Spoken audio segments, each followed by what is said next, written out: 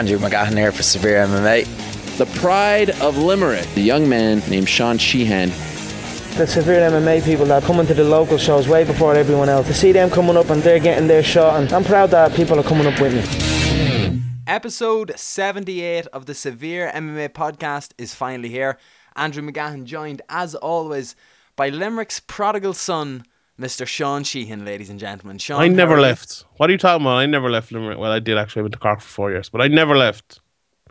Oh yeah, because prodigal means someone that's left, doesn't it? Yeah, and it comes back. Yeah. Okay, we'll go back to favourite son. Favorite son. Okay. Okay, Well, I'll take prodigal son. It's okay. Because yeah, when you leave for Dublin, you're considered a traitor of the village. I never left for Dublin. No, but you've travelled to Dublin. Well, that's only for 1 day. That's okay. And I did that under duress as well. under massive protest. Yeah. Why would anyone go to Dublin like under their own card? On their own, I don't know. Tell me this though. I need to tell you about the greatest invention that I've discovered in the last week. Unfortunately, it's lashing rain here at the moment and completely overcast.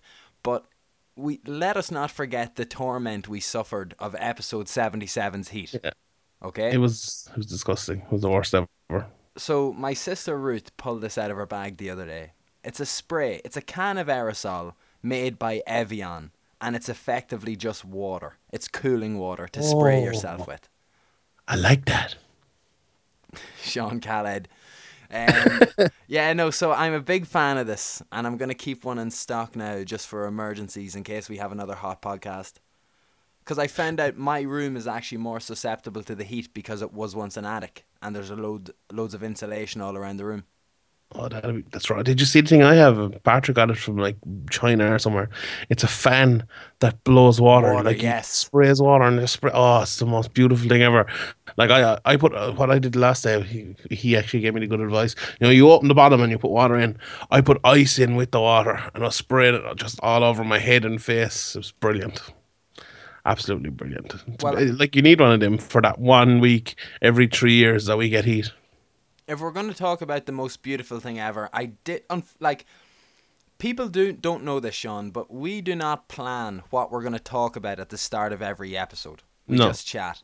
Yeah. However, last night we broke the script. I texted Sean. I said, Sean, we are talking about this at the start of the show. Oh yeah, this is one of those times when you text me and go, "Oh no, he's actually not going to do this." Yeah, I genuinely thought you were joking. No, 100% not. So on Netflix yesterday, right, during an intense Netflix and chill session, how are we going to get this into Ross Nutrition? That's what I want to know. What? How are we going to get this into Ross Nutrition? Don't worry, I already have this sorted.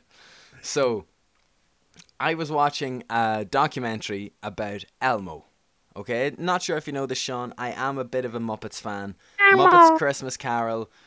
Treasure Island, fantastic things. I have a plush doll of Beaker from the Muppets. He's around the room here. I will bring him on the camera to you later on. So, documentary on the guy who does Elmo's voice. Yeah. I think it's called Being Elmo. I'm Elmo. Being Elmo, a puppeteer's journey, and it follows this guy. I can't even remember his name. Kevin Clash. And it shows his whole journey from how he wanted to be a puppeteer when he was a teenager, used to make his own puppets, how he wanted to one day, he wanted to be friends with Jim Henson, basically. And then he ended up working with Jim Henson. Jim's the guy who made the Muppets. And he, now in a position, however many years later, is also opening the door for younger people that are interested in puppeteering the same way that he had been. And it was a brilliant documentary. It showed the whole story about how Elmo got popular. The guy who was previously Elmo quit and threw it at him and being like, "Here, see what you can do with that." And then he took it, Sean. He took it with both fucking hands and he turned Elmo into a global superstar. Nice. I don't know how it was that good, but it was a fantastic documentary. Surely we will get a comment from someone who said they have watched this and also thought it was brilliant. Might have a look at it myself. That reminds me of this week. Did you see that? Someone, I think his name was Elliot Campbell, tweeted me saying I inspired him to take up writing and now he's writing for Fansided. I did see that. Yeah, that was nice to hear. I didn't think that ever happened. But that was unbelievable. I was happy to say that, to hear that. So fair play. Would you Is it fair enough to say that anyone that has watched an Andrew McGahan interview or read a Peter Carroll article just were inspired to start covering MMA in Ireland because of us? Yeah, they probably were. They probably saw it and said, fuck it, if these pricks can do it, I can definitely do it. If this guy can interview people, then I'm definitely going to be able to do it. Yeah. 100%. Anyway, so in order to get to our ORS segment, you've kind of thrown me off a little bit. Basically, the job of a puppeteer, Sean. Yeah. You've got your hands up inside people for a long time, and you're doing take after take after take, right? So all of these boys are lying on the ground or like sitting hunched over, and they're definitely sore. They're definitely aching. Very stiff you get, yeah. And imagine putting your hands up in the air for so long. Mm-hmm. They're going to get tired out. Definitely would. Do you know? So I thought, what a perfect way. Forget if you're an athlete. If you're a puppeteer listening to the Severe MMA podcast. And we know you are. And we know you are. Head on over to orosnutrition.com for all your puppeteering needs. Aside from that, if you're listening to this podcast and you're a sport or gym user, well then you're set as well, lads, because over at orosnutrition.com, proud sponsors and friends of the Severe MMA podcast, you can get supplements for your every need. If it's a pre-workout, if it's a post-workout, if you need whey proteins, both plant-based and whey-based, if you need recovery drinks, if you need vitamins, if you need supplements, tablets, shakers and accessories, head on over to orosnutrition.com. Sean, we have both received excellent care packages from them. I currently am drinking, my BCA's were summer fruits flavours, but now I'm drinking Robinson's summer fruits out of my ROS nutrition cup. What are you on? I'm on my Omni Giant Tang, and I'm on my vitamin D. Those are two I'm taking with, or not the vitamin D. Well, it is vitamin D. The multivitamin and Omni Giant. Those are two I'm taking at the moment. So they're the job. They're great. You make you feel better. Wake up in the morning, you feel alive. That's it. And if you're browsing their website, it's all searched by section by category as well. If you're a GA player, or a football player, or a rugby player, or a martial artist. I hate people say GA. GA. Yeah, how dare you? Their recommended products are all divided by your sport and what they feel you would need most. If you're just going to the gym to put on a bit of size or to lean out, then they have different products, supplements that you can take that will help you achieve your goals. Head on over to orosnutrition.com, put them all in the basket. They will recommend a few extra items as well. If you've spent a certain amount, you're entitled to free gifts. It gets better, Sean. Put in the discount code SEVEREMMA, all in capitals, and you will get 25% off your first order. What? A quarter, Sean. What? Not an eighth, not a 12th, not another random measurement. 25%. Brilliant. Better. Brilliant. Check them all out on Facebook, Twitter, Instagram, all of their social media channels. Sean, what were you going to ask? I was going to say there, if you bet my bets of the week for like the last few weeks and you get the 25% off at rosnutrition.com, you're basically getting free supplements. Yeah, effectively. Yeah, there you go. Yeah. There you go. SevereMMA.com. Literally making you money. Later on. Well, don't you worry about that. You've got a good boast. That's good this week. Yeah. Oh, well. I think your head ruled your heart there a little, or your heart ruled your head. No, it didn't, but it nearly happened. Like you convinced yourself. You just had it in the head after last week's podcast. Yeah. No, okay, I did. Fair enough. It is something that we are going to get to a little bit later on in the show. But just to finish off, as always, head on over to orosnutrition.com. Good friends of the show, sponsor the mighty Dundalk FC, who are playing in the Champions League again tonight, Sean. Are they? Are you going to? No, it's in Bata, Boris. It's in Bata. B-A-T-E. Yeah, so what? Wherever that is. Go to Borisov there. And whatever it is. I don't know. Yeah, Eastern Europe somewhere, isn't it? Yeah. Estonia, I think? Could be totally wrong. I think it's Lithuania. No, possibly. Anyway, head on over to rosnutrition.com, get 25% off your first order with the promo code SEVEREMMA, SEVEREMMA. So I suppose as a nice segue out of rosnutrition.com for the athlete that wants to get a natural progression in their life, Sean, there are many out there who do not, who want to take steroids, who want to take performance-enhancing drugs, and we said we got a lot of questions about this since last week. A little bit of news has happened too. What do you think? We start there? We will. Just before we start, I have a bit of a rant to go on, but just before we start, Battleground was on last night, and Randy Orton was on Chris, that program thing Chris Jericho has, and he got it from on Brock Lesnar. He said he was going to beat him enhancement free. It was hilarious, Randy Orton. Hasn't Randy Orton failed He has, competitions before? multiple times, I think. Well, but yeah, sure, we won't say anything about that. But yeah, let's get down to this whole drugs again. I think there's been a lot of debate about it, a lot of words said over the last week about it. So I said we discussed it during the week, and we said we'd have a discussion about it on the podcast. So here's where I stand, right? This whole PD debate is a little bit like the God debate to me, right? I think if you are 100% sure that God exists and you know it, you're a little bit foolhardy. And if you're 100% sure that it doesn't exist, I think you're a little bit foolhardy. I think the best lies in the middle, that we don't really know. Right, you have to just be a little bit in the middle, and I think this is this is another problem, like the gun debate as well in America. Like, you have to pick a side. You're either, PDs are terrible, they're going to kill someone, or we should allow PDs, they're not killing anyone. You're stupid. Why are you saying they're killing someone? That's not happening, right? So I think the best way to look at this is in the middle, right? First things first, PEDs aren't killing anyone. Nobody's ever been killed by someone on PEDs in MMA that we know of anyway. There have been deaths, but there have been in a smaller level, and we've seen loads of PED use in Pride and obviously in the UFC until this new testing has come in, and there have been no deaths, right? Fair enough. But that doesn't mean that people on PEDs aren't causing harm, because they are. Right?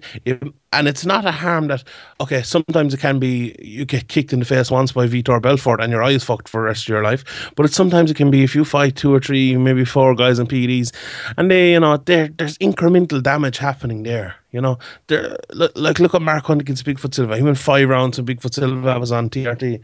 Bigfoot Silva goes off the TRT and he knocks him out in 1 round. Okay, that's a big example of it. But think of that in a smaller way. If you're fighting a guy, if you can keep going that little bit longer, if you can hit that a little bit harder, you're taking that little bit more damage. And okay, you look at it from the point of view of that. Okay, you take a little bit more damage, but you're not signing up for that. The problem is people are saying he's going to get killed. He's going to get killed by the person at PDs, and then it makes the other side go, well, he's not going to get killed by him. He's not. Is the damage even making that much of a difference? And even, we know it's not making that much of a difference, but it can.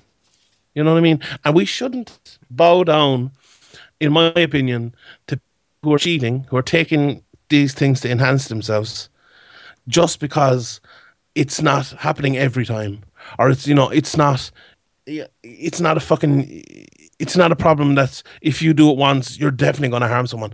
I think you need to cut this out. You need to eradicate PD use as much as you can. And there's the point as well that it's not, you're definitely not going to cut it out all the way. You're not, I said eradicate there, there's a bad word. You're not going to eradicate it, but you can cut it out a lot.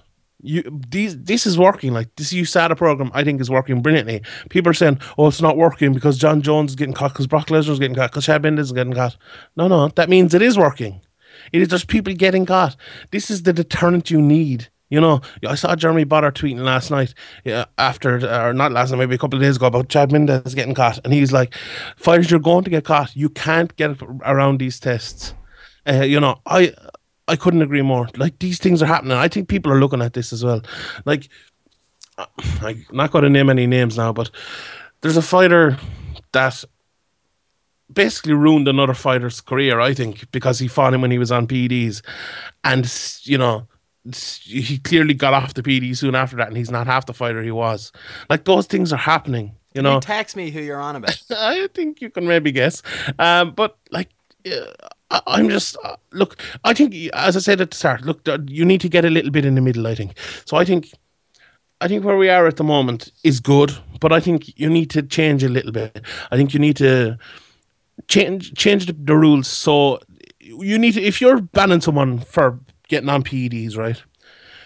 You have to be sure. You have to be 100% sure they're taking PEDs. So I think you need to rise the levels of what they're taking. You can't just find something. So if you find like a little bit of, I know, synthetic testosterone or something like that. So a tiny little bit that could be something that's in a supplement or something. You can't fail someone for that, even if it is synthetic. If it's not something that's grown in your body naturally, you can't ban someone for that. You need to catch them red-handed. That's what I think before you can before you ban someone. I think that's the first step you do. Then I think after that, I think you need to take stuff off the banned list. I think you need, stuff like caffeine, things like that. There's some ridiculous stuff that's on it, and I think then you need to legalize things in MMA, especially that aid recovery. That I think things like obviously TRT should be banned when you're taking it at obviously a high level. Things that help grow, like HGH, muscle growth, and things like that, should be banned. But I think things that obviously that help you recover, pain, that help you kill pain or whatever, things that are not going to affect your body long term. That's another huge part of a problem with PEDs that people are not looking at. Like, look at the testosterone things. Look at how it affected Vitor Belfort and guys like that. Chael Sonnen spoke about it. Your system just crashes when you get off a lot of these things. And that's another health risk. It's not just a health risk to the person you're fighting against. It's a health risk. Yeah, so there's a lot of big problems there. Okay, I've ranted long enough. Your go. I think we've spoke about this similarly enough in the podcast. I do think that some sort of like something that guys were actually able to take to know that they could train X amount of times a week so we see the best type of fighter coming into the cage is exactly what I want. Do you know, if you could somehow create a drug that just made the fighter feel perfect afterwards, that he isn't going to fail a drug test on, and just make sure everyone's on it. I'm thinking like mad long-term solutions here, Sean. Why couldn't, in theory, if it's going to be so much of a cost to test all of these people,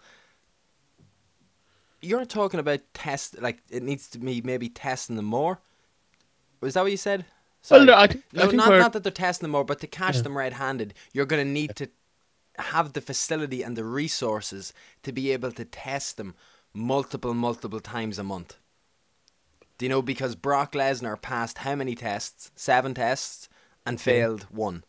But the fact that he failed 1 showed that there's something up here, that he's taken something that's out of his system, or allegedly he's taken something that's out of his system a lot quicker, and it's allowing him to pass certain tests, or allowing fighters in general to pass certain tests. Mm-hmm. And that's something that doesn't sit right with me. It's that they can continue, like, even then, Chad Mendes being out for 2 years isn't long enough, because he was caught red-handed. So this is the sort of situation where they should be throwing the book at him and saying, that's 5 years, and the next person that gets caught, it's 5 years as well. But even then, we're being completely unfair and completely harsh on mixed martial arts if you compare it to other sports. Arthur Jones, John Jones's brother, failed a drug test the other day, and he's getting a 4-game suspension from the NFL. Yeah. How? I think that's wrong. I honestly do. That is a slap on that's a holiday. Yeah. You have to remember, Arthur, away to the Caribbean. It's weird. Like, I think I hate to blame Americans, but I think it's a very American thing. I think it's very kind of a franchise money making thing. I still want to look at sport as sport. And what does the word sport mean? It means fairness. You need to look. People say you need to be a good sport. Like, that's what it means. I still want sport to be sport. If you're letting people take PEDs like that and you're giving them small bans, maybe give them 4 months, to take one fight off him. What's that doing? Like, that's just like, oh yeah, we have to give him something. We have to do something to him. I don't think that's good enough. I don't think 5-year bans. I don't think bans that long. I think the way they have them now is fine. I think, look, if you make a mistake, you make a mistake. You should get a second chance. But maybe if you do it twice, I'd be fine with a lifetime ban or a 5-year ban or whatever. But this issue, it's huge. It's one of the biggest issues in combat sports, and obviously, it's hurting the business, which we must take into account. But I think the way it's hurting it is it's bad in the short term, but in the long term, I think it's a good thing. We have, as MMA, okay, you can oh, we're gonna, it's hurting people, someone's gonna die. You can get to that stage of it as well, or you can get to those people are stupid for saying they're gonna kill people. But as I said, get to the middle, look at it, right in the middle. Someone, there's going to be incremental damage to people over years and years. There's going to be little things that are big for the person, like Michael Bisping's eye, or other people who've been hurt, and they can't come back because they've been fighting people, who are or aren't on PEDs. Like, look at Brian Stan talking to the MMA a couple of weeks ago, saying how he knew when people were on cycles, how you can feel it hitting a little bit harder. That little bit harder. What if you do that? A full on fight 2 or 3 or 4 times in your career. Like, those little things can quickly become big things, and we see it. Like, we see it with guys who take damage, and look how quickly their career goes after they've taken damage, even against clean guys. You're the best in the world 1 minute. What's the thing on Piers Morgan saying? You're a cock of the walk 1 minute, and you're a feather duster the next. Fuck Piers Morgan, Sean. Sorry, that's madness. But there's just one more point here on a PED related thing. People are complaining about the test taking time to come back. Okay, we want it faster. Everyone wants it faster. You should be as quick as possible. But you can't just magic it up either. These tests can't come back instantly. Like, they have to travel from wherever they were taken. They have to go through the whole process. Maybe it's over a weekend. Like, it's a working day thing as well. It could be as well. There's other tests coming in. They have to be done secretly, so you don't know who's getting tested. You can't put fucking George Sullivan's tests over Brock Lesnar's test. You can't put Brock Lesnar's test over, Amanda Nunes' test, or over, some donk fighting to steal a phrase from Luke Thomas, fighting on the undercard. Like, you can't do that. That's not the way it's done. So I don't know. I think there's obviously, that's a problem, but I don't think it's a huge problem. I think people are making a huge big deal out of it. I think that's something that just naturally happens, and you need that's just a way of life. Like, these things take time to happen. Making a mountain out of a molehill is the phrase you're looking for, Sean. Yeah, exactly. So do you think we're going to, just to wrap up a little, like, I'll throw a few things at you. Do you think we're ever going to get to the stage that Uriah Faber wants? Did you see that article yesterday? No, what was that? Uriah Faber wonders if PEDs will eventually lead to an attempted murder charge. I think that's one of those scaremongering things as well. Well, as the article said, yeah, something like what happened Cyborg Santos last week. Mm-hmm. Let's say Michael Venom Page does the same thing to someone and fails a drug test later on in his career, or fails a drug test for that fight, or somebody else like that, or the exact same thing happens and the guy who's done it pisses hot. Yeah. To me, that's when we start thinking like as bad as it is, Sean, it's going to take one thing to happen in order for something to change. And we've witnessed that firsthand in terms of Irish MMA this year. Yeah. So are we waiting for the same thing to happen? Are we waiting for an incident to happen before people say, okay, yeah, let's change this? Or is it not fair to deduct that somebody could get badly hurt fighting someone off their tits on PEDs? I don't think you can really connect the two. Because look at Pride. The evidence isn't there, right? Like, the people who talk about, the evidence not being there, they're correct. Like, the evidence is not there to say that serious injuries are caused by PEDs. Like, it's foolish to say they are, but it's foolish to say there's no cause by them either. Like, if someone, God forbid, if someone gets killed in the UFC and if someone pops for PEDs afterwards, I don't think the reason they die will be the PEDs, to be honest. I think it'll be where they were hit. It's a freak, it's a freak hit. They're hit. It'll be someone made a mistake somewhere along the line. I don't think people are going to get, I don't think it's going to be the reason. Okay, it might aid it, but I don't think it will. I hopefully it never happens. But I can't sit here and say in good conscience, oh yeah, because that just ruins the argument. Then, like, it ruins the argument that PEDs should be banned because they give you an advantage. They give you that little bit of an advantage, even if it's a big advantage. And in MMA, that little bit of advantage can, it can ruin careers, or it can set you back. It can hurt 3 or 4 different people. It's not a way that PDs are going to kill someone in the octagon. I don't think that's going to happen. You know, look at those guys back and right, juice to the fucking gills. Now we're seeing a lot of those guys maybe having to take a few estrogen blockers to get back up to speed, or maybe a few of them are slurring their words and stuff after taking a few beatings and stuff like that. That's going to happen, you know. But yeah, I don't know. I think this problem. We've two options really here. Look, we can have a modicum of testing, a small little bit of testing, and we can let basically guys get a free reign at PDs like they had before, and just do testing for sure. Or we can do real testing like this. Those are the two options, I think, with the little changes I mentioned earlier. And I think, in good conscience, I think you can only pick one option there. I think you can only pick the option of big testing, of people getting caught if they're taking something, and getting punished if they do it. You know, we can't. People are cheating. You know, if you just think about it on the very prime level, right? There's someone sitting there in their gym saying, "I'm going to stick a needle in my arse, or I'm going to take this pill, this drug to make me better. You know, I'm going to take this." Like, it's still that's at its primal level. It's still cheating like that, and you can't fucking allow people to do that, in my opinion. You know, we get caught up an awful lot. He made a mistake, and you can feel bad for someone. You can give someone a second chance when they do that, but still you have to punish them as well. You can't allow people just to do that, in my opinion. You can't allow them to do that. I think you're going to get a lot of tweets about this week's show, Sean. Yeah, I hope I do. Sean Sheehan goes on passionate rant about performance-enhancing drugs and mixed martial arts. It's a big thing, like it's a huge thing. What you're on the kind of lifetime ban or big ban's side of it, are you? I've seen the light now that you've just said. Yeah, everyone deserves a second chance, and I completely agree with that. If you're a second-time offender, I would have no issue with someone being told, "Yeah, by the way, you're never fighting mixed martial arts again.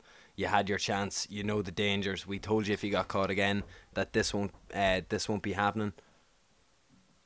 Yeah, I agree with that. Yeah, like, and I think a big part of it, just to mention it as we move on to the next topic. Sorry, can we just take a moment here to appreciate fucking proper stupidity, right? A nice sweet text from my brother there. "Can you talk, or are you doing your podcast?" "No, I'm recording my podcast. Text me." Door just bursts open. What a prick. Sorry about that. Continue. Never liked John McGahn. Never liked him. No, and don't vote for him in the next election either. Why would he's Fine Gaelter, isn't he? That's irrelevant. Why are you afraid to say he's Fine Gael or something? Well, people will be. You know what to say. It's just going to get edited out. You don't want the troubles of the. Yeah, exactly. Being fought. I'm my own man, Sean. You're an independent Andrew McGahn. That's what Johnny from now on. Indo Andy. I like that. But yeah, look, just the last point on it, and I need to reiterate again. I think a huge thing in this is catching people red-handed. You have to catch them a lot in their system. You have apparently as well. Some just to get off point a little bit, but it's on point. Someone said the thing Chad Mendez was caught for has a 90-minute half-life, so he'd only get caught for 180 minutes after he took it. So he literally must have been caught red-handed, almost with a fucking needle in his arm, to be caught for that. Yeah, like, you know, if you are taking that stuff, right, why wouldn't you say, I'm going for an all run up the hill here, or I'm going shooting deer or something, and I'll be back in 4 hours, like, you know. Just tell USADA, like, yeah.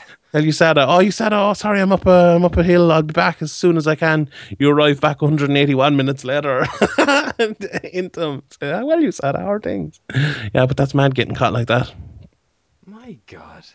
I'd be raging though, wouldn't you? Yeah, you'd be raging. Imagine, like, you're probably paying top dollar for this best steroid to be out of your system ASAP, and then the USADA guy in his shirt and tie just shows up at your door 15 minutes after you've injected yourself. Like, fair all, I'd be raging. Yeah. It'd be like the equivalent of hiding from the TV license inspector. You know, there should be a group. There probably is a secret group where fighters will text each other to say, "Yo, got USADA today. They're in the area." 100% fighters have told other fighters that USADA are in the hood. They come at 6 o'clock every morning, though. Is that all they come at? Yeah. If you look at them, like, they're always 6 o'clock in the morning. Like, you go back and like look at fighter tweets. Yeah. Like McGregor's been tested at 6 o'clock in the morning. Yeah. Like Sage Narcode, 6 a.m. got called this morning, and loads of people got called. McGregor actually got tested yesterday as well. I saw a picture of it there somewhere. So they're still at it. But yeah, I suppose if you've any questions on that, hit us up at Severe MMA Pod, and we'll answer a couple of them next week to get back to it. If you've anything wrong we said, or anything you agree or disagree with, let us know, and we'll get back to it next week. Excellent. Sean, can we talk about two females punching each other in the face? We can. Were you watching Coronation Street as well last night? That was brilliant. Was there actually fights in Coronation Street? I have no idea. I haven't watched it in years. If there had been there, then we could have just taken this podcast in a different direction completely. There probably was. Like, come on. I don't know any character. What's the red-haired one that used to be on it? I just know Gail Platt wouldn't take any shit. Yeah, and her mother Audrey, isn't it? Yeah, I'd like to see them thrown down now. I'd say there'd be some elbows in the clinch for them too. But yeah, the fight at the weekend. I have a stat for you, right? Yeah. The fight today is Monday the 25th of July. The fight took place on Saturday, so that's the 23rd. On the 23rd of November 2005. That was the last time that's the 2 dates that I want you to take a pick at. Mm-hmm. So think of the event, think of the fighters. What am I linking this to? So I'm about to hit you with a stat. So let's say the sentence will be, it wasn't since on the 23rd of November 2005 has done something until champion last night. 2 fights in a row? Well, completely wrong, because on the 23rd of November 2005, Andrei Shevchenko gave the last great sporting performance from a Shevchenko in competitive sport when he hit a hat-trick against Fenerbahce from Milan in the Champions League. Fair. There you go. Yeah. He also was on the list for players that have scored. He is among 6 players to have scored 2 hat-tricks in the Champions League. And he's on a list with Fernando Torres and Mattia Kezman, who are crap strikers that Chelsea bought after Roman Abramovich came in. Don't really care, because I just wanted to find a good Andrei Shevchenko fight so we could talk about this fight at the weekend. Okay, I believe you have some. Oh no, some thoughts on this. You are the one that has a like. You're going to throw a few things out. I'm going to come back at you. I have a couple of notes from throughout the rounds. Right, let's do this. Look, if you listen to this podcast, you're probably sick of hearing me talk about range. And I honestly think range is the most important thing in MMA. And I think that was absolutely huge in this fight on Saturday night. Like in my preview before, I talked about, and we spoke about it last week, how I thought this fight would be boring, right? Because I thought no one would come into that range. Like Shevchenko's a counter puncher. Holly Holm, we know Holly Holm, she fights so far on the outside that when she throws punches, they don't even get within like 2 feet of her opponent. And I thought that was going to happen unless Shevchenko closed the distance. But what in actual fact happened was Holly Holm closed the distance, and she fought in such a way that she isn't used to fighting. Like in the first round, I thought Shevchenko was doing very well because Holm was fighting on the outside. She was fighting in the distance she wanted, but Shevchenko was doing well to she wasn't coming in much, but when Holm did throw those punches that got like 2 feet away, she was coming in, she was catching them with her right hook and stuff, she was catching them with little jabs, she was doing very well. And then Holm caught her with a big, I think it was a left hand, and put her down. And when that happened, I think it changed the whole fight. Holm got more confident. She started coming in. She started fighting in on the inside. She started attacking Shevchenko, maybe trying to finish her. And I think that played right into Shevchenko's game. And once Holm got into that, she couldn't get out of it. She ran in. She was throwing straight shots down the center, and she was getting caught with that counter right hook all night. She was getting caught with leg kicks. She was, Shevchenko was throwing high kicks. She was kicking to the body.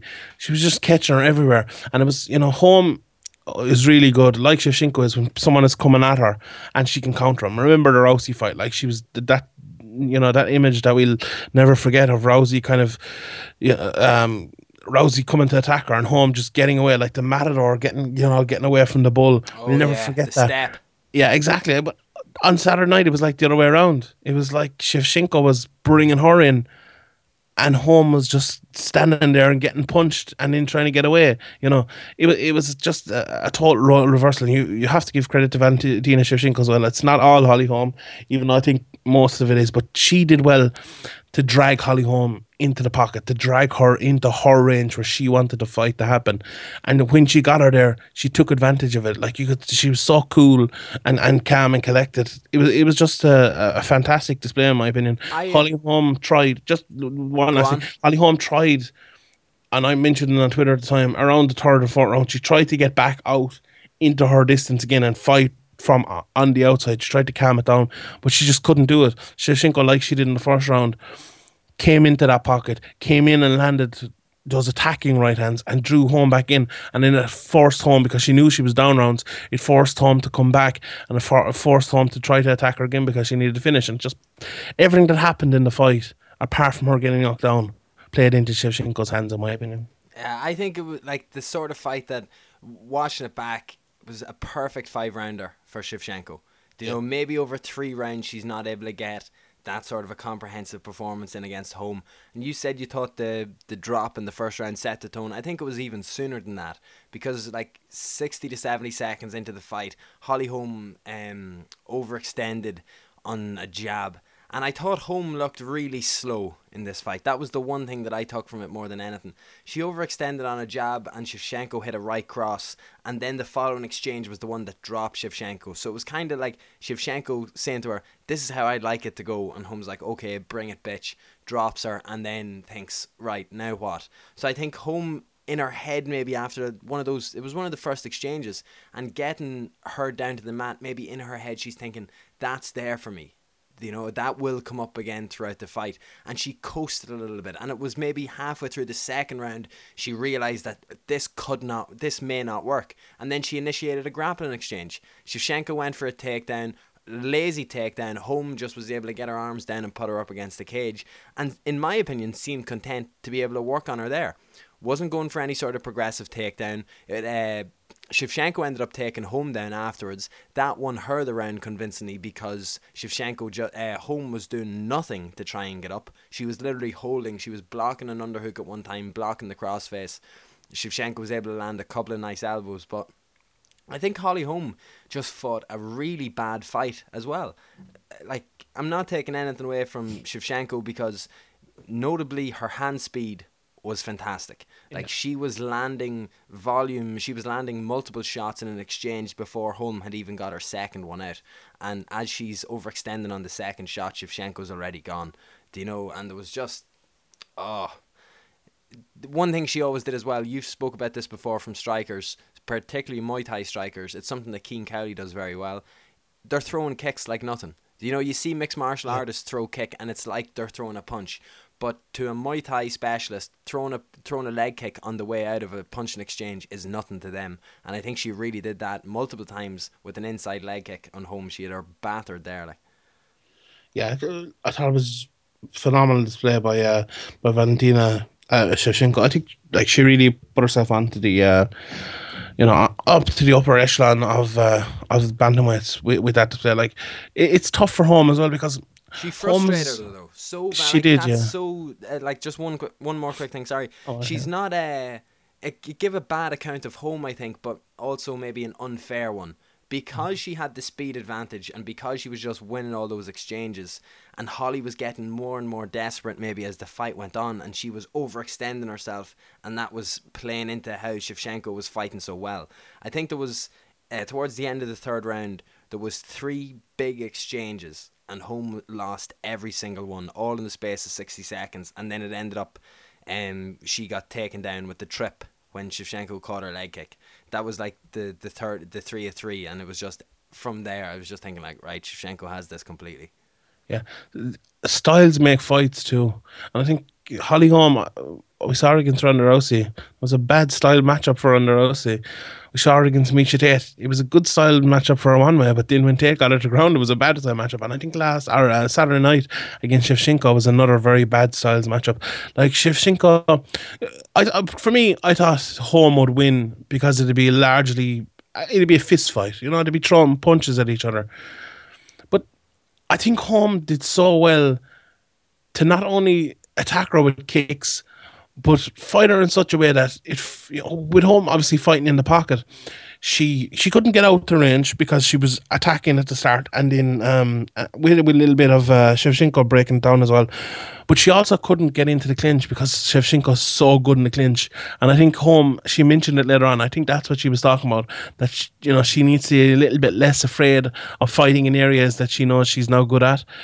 And I'm not sure I agree with that, but I think that's what she was talking about. I think she was talking about the clinch. She was stuck. She was stuck in between a rock and a hard place. She wasn't fighting at a really long range, and she was afraid, or maybe didn't want to, whatever you want to say it, get into the clinch, so get inside. So she was stuck in the middle, right in that range, and she couldn't go anywhere. Whereas Shevchenko, she could get back out to long range and stay there when she wanted and wait for home to come in and be there to time her. It was a perfect thing. I described it. I was talking to someone about it. It's like a cricket player. I thought Shevchenko was like, cricket player. They stand there and they wait for the ball to come to them, and then they move a little bit back, and then they swing at it and hit when the ball arrives at them. That's what Shevchenko was doing. She was waiting for home to come in, and then she was swinging and hitting her and timing her when she came in. Whereas home was the ball. Home was just coming head first into it and getting hit. So and when you talk about styles, that style played very well for Shevchenko because she's such a good counterpuncher, and Home isn't a good attacker. She's a good counterpuncher as well, but Shevchenko never gave her the opportunity to counterpunch. So there you go. Where do we think? We won't really say what's next for Holly Holm, but I have to say from watching that. Well, okay, we will. There's an example, Sean. You could have sat out and wait for the money fight, but you took a fight, wanted to stay active, which is what, you should have done, and now it's backfired. So, has it done? Do you think? Are we going to see Holm versus Rousey, Madison Square Garden? Does Holm fought Miesha Tate on UFC 194, didn't she? The biggest grossing card of all time. She got pay-per-view points for that. I think she made a good decision. Or 196, sorry. No, but since then, she was going to sit and wait for Rousey. There was talk that she could sit from 196 and wait for Rousey. Or are after she lost to Miesha Tate? Yeah. I don't know. Maybe it didn't, yeah. But yeah, I didn't hear that. But I think most of the talk was before the Miesha Tate fight that she'd fight and rematch Rousey. But I think that fight's still there. I think that can still happen. Actually, I think now the fight to make is the rematch of Holly Holm and Miesha Tate. I think that'd be a good one to rematch right now. I think if Rousey's coming back, you give her the title shot. But if she's not coming back, I think you give Pena to Nunes, and I think you make that happen as soon as possible. Shevchenko and Nunes would be a great fight, though. They already fought, and Shevchenko won, but that would be a great rematch, yeah. And I think I'd like to see that fight, but I think you can't make that again because she only lost her 6 months ago or something like that. It wasn't that long ago, so I don't think you can make that fight immediately again. A fight that we should make immediately again, though, Sean. Yes. Gilbert Melendez versus Edson Barboza. Blurt. My immediate take from it, Sean, was Mike Goldberg actually said something in a mixed martial arts fight that turned out to be relevant as it went on. What did he say? Yeah. I think in the first round he said that Melendez had said this is his chance to prove that he is still relevant in the division. Ooh.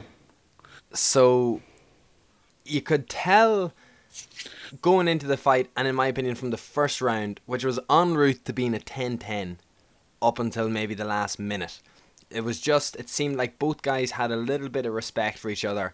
It was tentative enough, but with good flurries and good exchanges. And it was Barboza who really brought the heat in the last minute.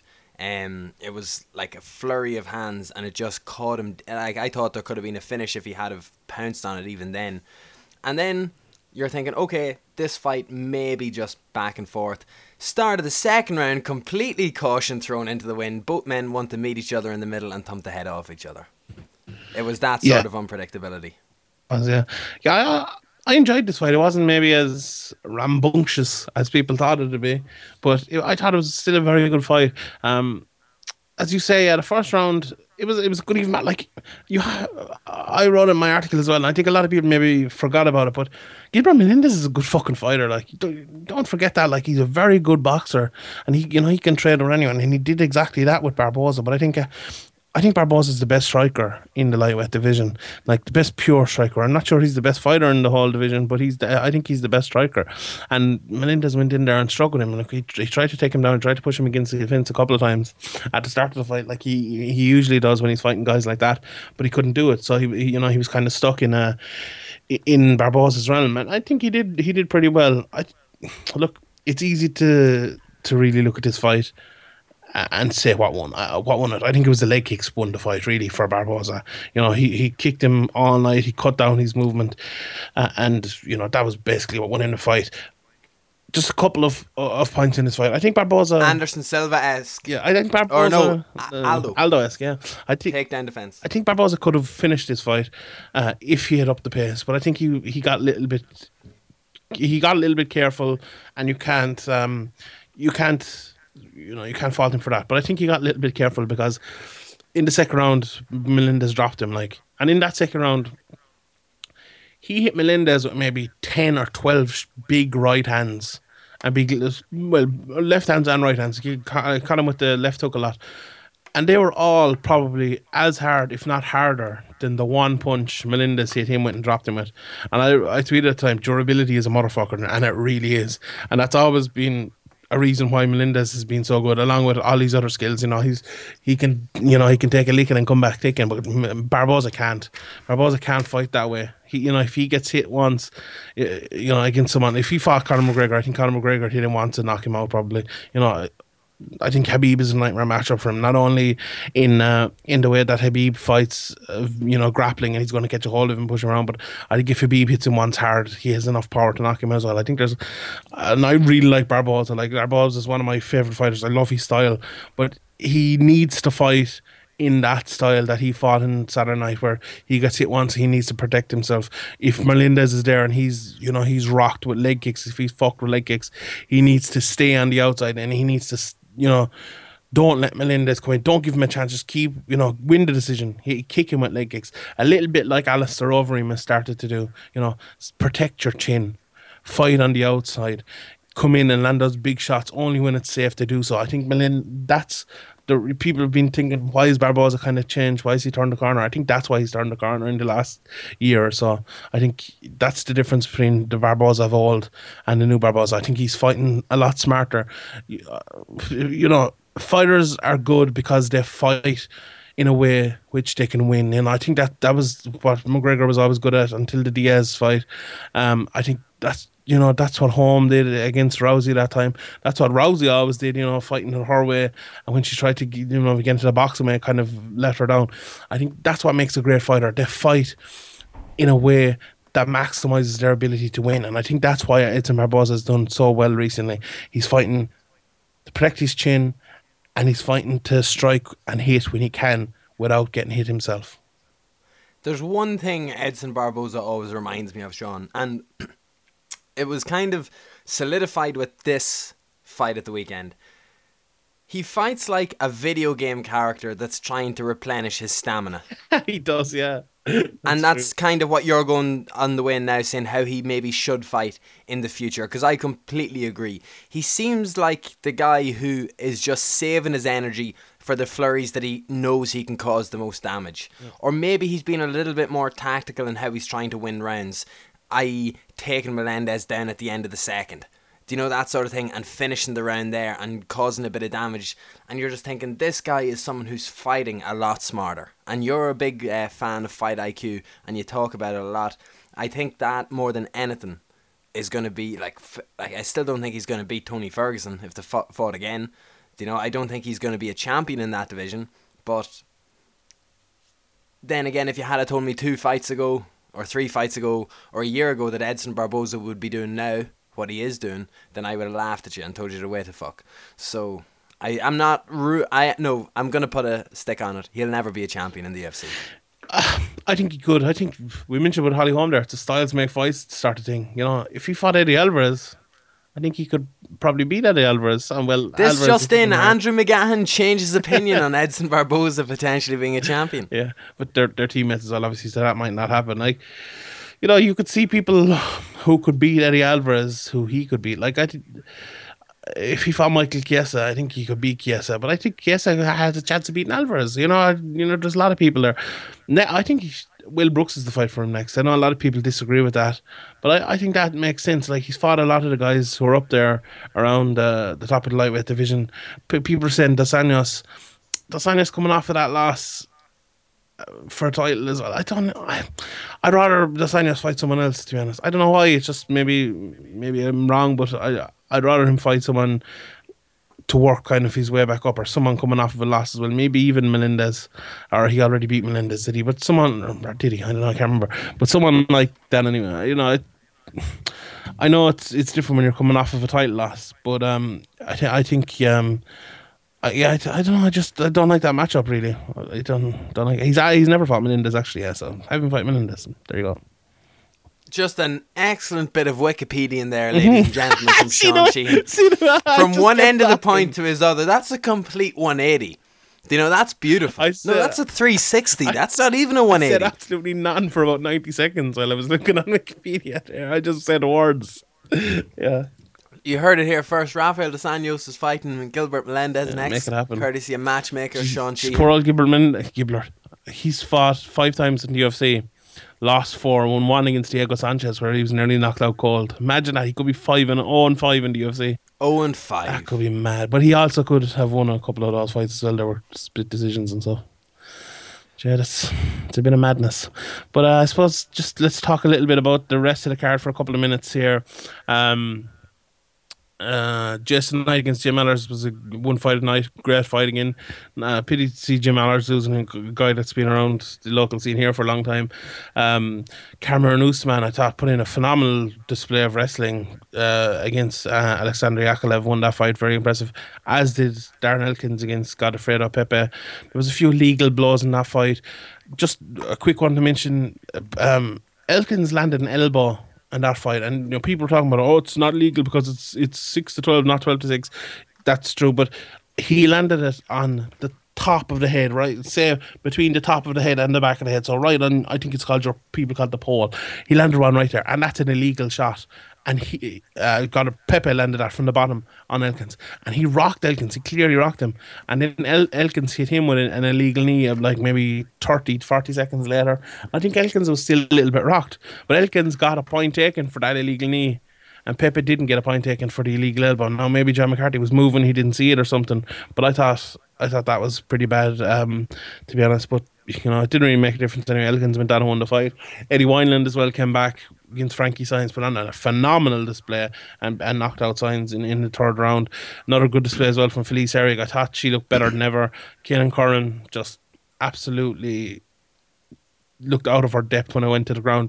You could literally see her shaking in fear when the fight went to the ground, which is never good. So Felice Herrig showing some of that grappling pedigree that was supposed to beat Paige Van Zandt. Yeah, but I think Herrig, you hear a lot of people talking about, I had mental problems, I had mental difficulties, and I wasn't coming together. But I don't know why, but the way she spoke about it, I kind of believed her. And I never believe him, never believe. You know me, I'm an awful prick for that. I don't believe him, but I kind of did believe her when she was speaking about it this week. And she looked that way, she looked that way in the cage. She just looked like she was on it. She looked like she was sharp. And Herrig's one of those people that sometimes she can look very, very good, and sometimes she can look very, very, very bad.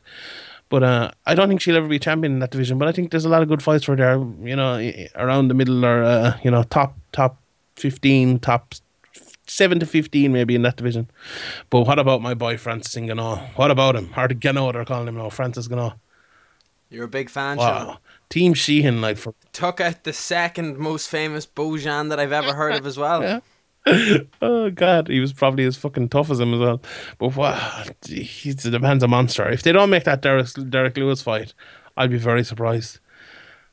People are saying, Derek Lewis is ahead of him in the rankings. Well, Derek Lewis fought Ryan Nelson, lost that fight in my opinion, looked fucking terrible, and just threw loads of big bombs. I'm still not sold on Derek Lewis, as people who listen to this podcast know. I think Francis Ngannou would absolutely destroy him. I think he'd knock him out in a round. Maybe you want to see him exposed. I want to see Derek Lewis exposed. Put him in there with my boy Francie Killam. Himself and Tom Duquesnoy just going around putting French MMA on the map. despite the sport being illegal there, I'm Sean. sure it'll be grand. We'll get over that. Be grand. I wonder, would guys like those two help change the public perception in the country, or are they all just like still, no, judo. Probably, yeah. We love the judo. I believe there are certain judokas that are being banned now from competing in mixed martial arts, and well, not certain judokas, all judokas, and jiu-jitsu tournaments. And the IJF, so the International Judo Federation, are creating Niwaza tournaments, which are, Niwaza is when judo goes to the ground. So it's to try and stop judokas from heading over and competing in jiu-jitsu tournaments. Oh, they're stopping judos from jiu-jitsu or stopping from MMA? Luckily enough, Sean, I have the quote right here. In 2015, remember when the UFC tried to sponsor the judo competition, and then they just they pulled it after they had already accepted it. Then they banned, or they stripped the UK of the event and hosted it somewhere else. Then the head of the French Judo Federation said any member teaching in mixed martial arts would be excommunicated from their organisation. What a short Anyone that's pricks. caught teaching MMA will be removed from the French Judo Federation. MMA is illegal in France. Those who teach do not have the right and are liable to be written off. They put the federation in trouble if there's a serious injury, and it will be my fault. And then the European Judo Union president told the BBC, MMA is not a sport, it is some kind of show. So to me, it's very similar to traditional martial artists being offended or being worried by the more...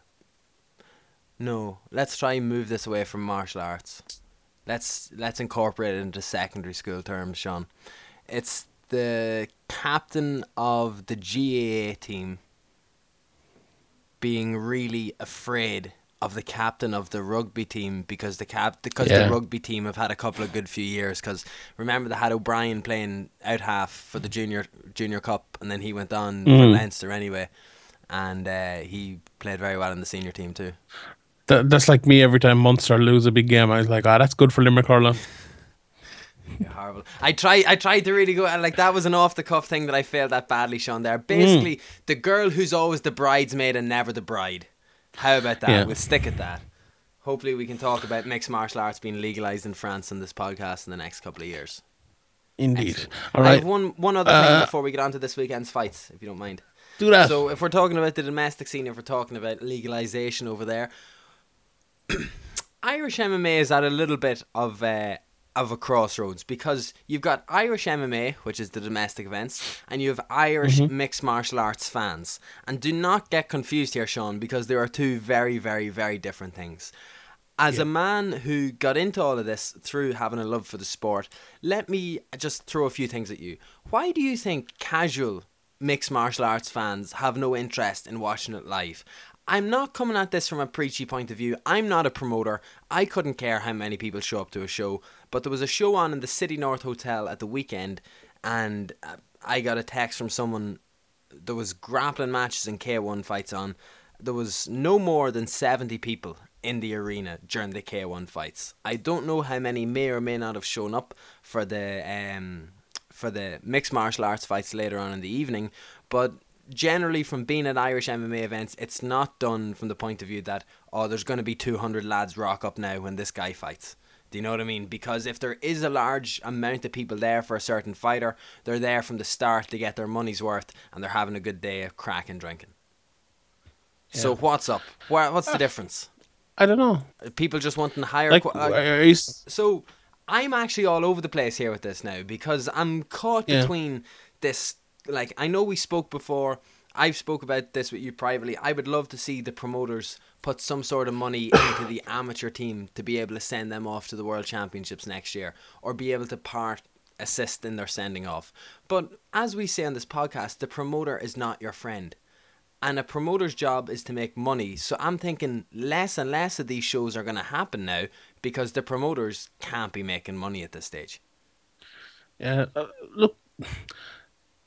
I'm not one of these people that doesn't go to the show. Well, I might go off. Obviously, they're too far away for me to go and stuff. But like, Limerick have a soccer team here. Like, I could go to that, but I wouldn't. Like, I'm not trying to be I'd rather a higher level. I'm not trying to be a League of Ireland fan who gives off about people supporting because I agree with that as well. I agree with you. Yeah, like, yeah, but people, those fights are not meant for like UFC fans. They're meant for people like you or like Ryan O'Connor, who was delighted got us tried out on the podcast last week, who likes that sort of thing, who likes looking at people come up. Like, I'm not really that type of guys. I don't mind seeing prospects coming up and doing well and stuff like. But you know, I'm the kind of, I concentrate on the UFC side or the Bellator side of it or even the BAMA side of it. But the grassroots is not kind of my deal, and I don't think. I think that's a very specific niche. I think guys like you and guys like Ryan like that, and you know, there's loads of people. You know, obviously all the coaches around. You know, people's friends and families. Kind of that's where it's for. There's a small group of, I think, hardcore fans that probably, you know, love that. But I don't think it's, you're not ever going to get huge crowds of something like that. And, you know, unless there's someone, as you said, big ticket seller or something like that. And I think that's just natural. And I think that's okay as well, because I think that's okay for the fighters. You know, maybe it's better at the start to fight in front of fucking 500, 25 people than fighting in front of 2,500 people. This is what I think may happen or possibly even should happen. I would much rather see a card not run than to run 8 amateur fights or 9 amateur fights and expect people to pay 25 or 30 euro for it. I would much rather see 4 or 5 pro fights on a card with an amateur undercard. And from what I'm hearing, this Wimp to Warrior thing that's going to be on in a couple of weeks' time, Sean, is virtually sold out already, because it's fresh people coming into it. You know, it's just people that are training for a couple of months and their friends and family wants to see them fight. But now when you've got amateur guys who are fighting on all these different cards, and they're not, maybe people aren't coming, oh, I want to see this fighter, I want to see that fighter. You need a variety. Do you know what I mean? You need nearly fighters from every single different gym to be able to get any sort of attendance at your show. You can't put 5 guys from the one gym on a show and expect to get 500 people in to see those 5 guys. You know, it just needs to be completely spread out all around the place. I'm not too sure what's going to happen. I do think the future lies in GAA halls for amateur mixed martial arts in this country for the most part. But it's sad because it's weird, because 4 years ago this weekend, or 4 years ago last weekend, was Cage Contender 5, or 6 years ago. And that's John Ferguson in the National Basketball Arena with 1,500 to 2,000 people in there. And some crazy atmospheres. And now a show could potentially run 4 shows in a year and not even touch that attendance figure. Yeah, but you have BAMA as well doing double that nearly. I know, Sean, but I just miss it. Who did he have on that card? Paul McVeigh fought Stetenkov. Yeah. Paddy Houlihan fought Milan Kovac. Cathal Pendred fought Liam Shannon. But no, that's like, that was when Paddy was maybe 4-0. Yeah, exactly. But those kind of guys are on BAMA. Like, look at Dylan Took, look at whoever, like, okay, Chris Fields has a lot more experience, but you know, the guys coming in there, Franz Malambo, like that, that's their level now. That's where they are now. You know, the guys you're talking about are amateur guys. Like, you know, what I'm sure Conor McGregor and Cathal Pendred and Paddy Houlihan, when they were 2-0 as an amateur, if they didn't even have amateur, I don't know. You'd know better than me. But like, I'm sure, you know, back then there wasn't people, there wasn't thousands of people there. No, like, that's fair enough. I just thought it was interesting because I was told the attendance was very low at that show at the weekend, and I just thought the sport has progressed in such a massive way in this country, but has regressed in several ways that, like, it was a bigger deal a couple of years ago for them shows, and maybe it's just marketing, maybe it's guys not selling tickets or a promoter not trying to sell tickets, but the last couple of shows that I've been at, attendance wise, have been very poor. So that's all. Mm-hmm. Anyway, get out and support it, sure. Do people go and watch? Me too. I'm gonna come to BAMA and watch that. You're going to work at BAMA. Fogarty. That's true. Yeah. Bring a shot to Limerick. I'll go. You'll have at least one person there. Excellent. Okay, this weekend. Right, UFC 201 this weekend. We'll just mention it kind of in passing here because it's not the best card really, so we won't bore you with it too much. Let's just look at the undercard quickly before we get anywhere else. Wilson Hayes was supposed to fight Mighty Mouse on this card, but now he's fighting Hector Sandoval, who I believe is from Team Alpha Male, and he's a good prospect. You've Ross Pearson against Jorge Masvidal, which is a great fight. Ross I really Pearson like that one. just making that Reebok money. He wants to get up Making to the higher that tier. dollar. 100%. I like that fight. You were probably picking your boy Jorge Masvidal to win that, are you? There's a good Is chance. it Jorge or George? Yeah, I think so. Go on. I've heard people I'm say not sure. George, but I would say Jorge. Okay, I'm gonna keep saying Jorge. So George Masvidal. No, I think I say George Masvidal. yeah, I do too. Yeah. Actually, I just started George saying it now for Masvidal. some reason. Yeah, sorry, Sean. Just call him Yeah, Masvidal. Masvidal. Do you think? I think Masvidal's maybe not his power, but maybe his speed with his power is going to be a little bit too much for Ross Pearson over 3 rounds. I don't think he'll finish Pearson, but I think it'll be probably a close decision. But I think Masvidal will win He's it. the GOAT. 2 He's bullshit bad. split decision losses. He Yeah. should be on the verge of a title shot, Sean. Give him Barboza. Did he fight him before? I don't know. I'm not going to Wikipedia it. Fuck it. did Wikipedia not. yourself. Herman against Krylov. I like Nikita Krylov in that. He's on a bit of a roll lately. Like that fight a lot. Just The a money top maker. card in. Next. Yeah. I like just for that. Rivera and Perez, good fight as well. Brown and Ellenberger, a good fight. I think Brown and his durability will win him that one. Ian McCall against Justin Scoggins. I like that fight an awful lot, and I think this is one of those fights, where you look at the XY axis and you have the curve, and you have one guy's curve going up and you have one guy's curve coming down, and they're kind of meeting right there in the middle. I think that's McCall and Scoggins in a nutshell. And I think when that happens, I think you meet the guy on the way up, and I think you pick Scoggins in that fight to win. Ian What McCall do you think? talks a good game and has for many years, and I think we're in a very similar position sitting here recording this podcast when we were last week, Sean, sitting talking about Edson Barboza versus Gilbert Melendez. An exact replica of a guy on his way up versus a guy on his way down. It may be just a little too soon for Scoggins. I don't know. I think Ian McCall could be, he's still living with the demons that he probably should have a UFC champion. He should have a UFC champ belt on his shoulder, or He reminds me of Uriah Faber. should have at least had it at one stage. But I don't know. I don't think he's I don't want to say as bad as Uriah Faber, but No, but I think he was the best in the world before the best in the world were in the UFC at flyweight. Like if the flyweight division had been there for 10 years before that, I think he probably would have been a champion for 3 or 4 years. Like Uriah Faber probably would have been if the belt was in the UFC, but it wasn't. He was beating everyone on the local scene, and doing it with aplomb. But then I think he's just a little bit 32. He's shoving on a little bit. How many fights he's had? He's had his 20th fight at the weekend. That's a lot of mileage. He beat guys like Dustin Ortiz, UCF Formiga, Darren Montague on the local scene. Fought Dominic Cruz, and he's a lot smaller than Dominic Cruz and lost to him. But he won, and he was 12-2 before he came into the UFC. That's a smashing record for someone at flyweight who probably found it very hard to get fights and stuff. But yeah, I like Scoggins an awful lot. He fights out of the Wonder Boy camp as well. He trains under Wonder Boy's dad, I believe. So that's another reason why you should be picking one him. So I final think thing, he'll Sean. Let's say Scoggins dispatches of McCall easily. How much would you like to see Neil Seary fight Ian McCall? That'd be good. Yeah, it was often talked about before. I think that'd be a good fight. Yeah, I think Seary's coming off a loss now, and Ian McCall's coming off a loss. Just do it. Yeah. We just want to see it. We just want to see a scrap. I agree. Speaking of scrap, Karolina Kowalkiewicz is fighting Rose Namajunas, which I'm sure Mike Goldberg will be delighted about on Saturday night. Surely they're not. Oh, Mike's doing it again, is he? Yeah, he is, yeah. UFC 201. I really like this fight. I was watching, right in my preview there a couple of days ago, watching tape on this fight. Kowalkiewicz she's such a good fighter to watch.